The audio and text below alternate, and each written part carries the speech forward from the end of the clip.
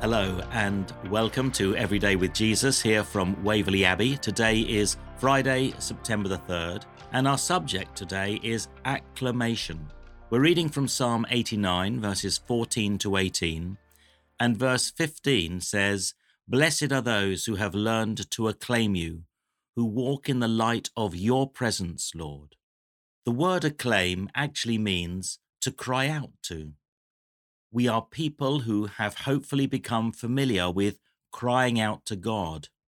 In joy or despondency, we're invited to direct our first words towards God, for God is both the source and the solution in our delight and our desolation. God accompanies us every step, every day. We are continually in God's presence, and as such can continuously listen and talk with God, who is the very essence of our prayer. Whilst we may set aside specific times for prayer, talking with God throughout our day is a great habit to establish. I have a prayer taken from the Orthodox tradition that provides me with 10 short phrases that I have spread across my day. I'm now familiar with them, and so they are landmarks within the uncertain terrain of daily life. Familiarity provokes my heart to rise towards God as my lips acclaim God, my ever-present help in trouble, as the psalmist declares, Psalm 46, verse 1. There are also great acclamations in the Psalms, such as, "O Lord, open my lips, and my mouth shall proclaim your praise," the 15th verse of Psalm 51. These offer excellent walking declarations. I breathe in on the first part of the verse, breathe out on the second.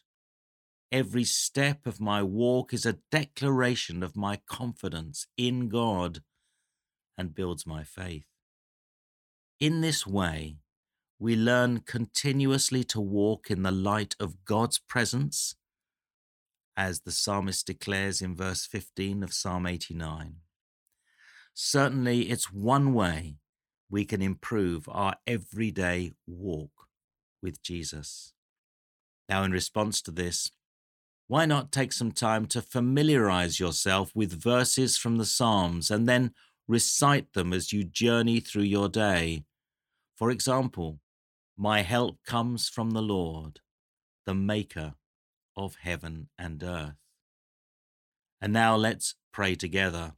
Lord, help me in all things to rely upon your holy will. Amen. And there are other related scriptures that you might like to consider.